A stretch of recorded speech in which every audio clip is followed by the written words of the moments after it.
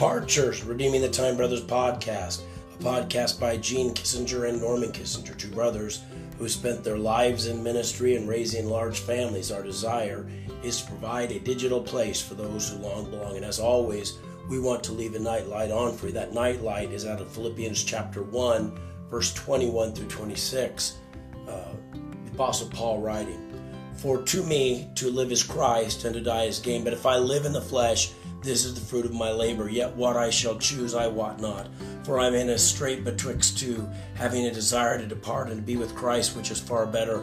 Nevertheless, to abide in the flesh is more needful for you. And having this confidence, I know that I shall abide and continue with you all for the furtherance of joy of faith, that your rejoicing may be more abundant in Jesus Christ for me by my coming to you again." I've flown quite a bit, not as much as some, but I have been at the departure gate many times.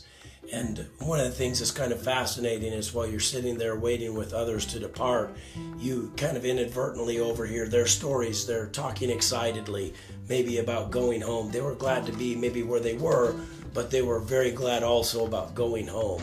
And that departure trip home is somehow very exciting, maybe even more exciting than when they took the trip where they were going. This is not our permanent destination here. This is only a temporary destination. John Rice, a famous evangelist of a past era, he said, "This world is only the antechamber to the next. This short life is incidental compared with eternity. The world is not the home of the Christian. Here we are only sojourners, temporary dwellers in a foreign land. Our citizenship is in heaven.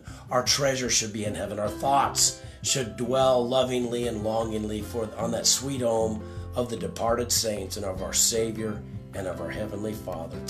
We can make it in this world because we have a hope that the unbelievers don't have. We have a hopeful future. They have a hopeless future.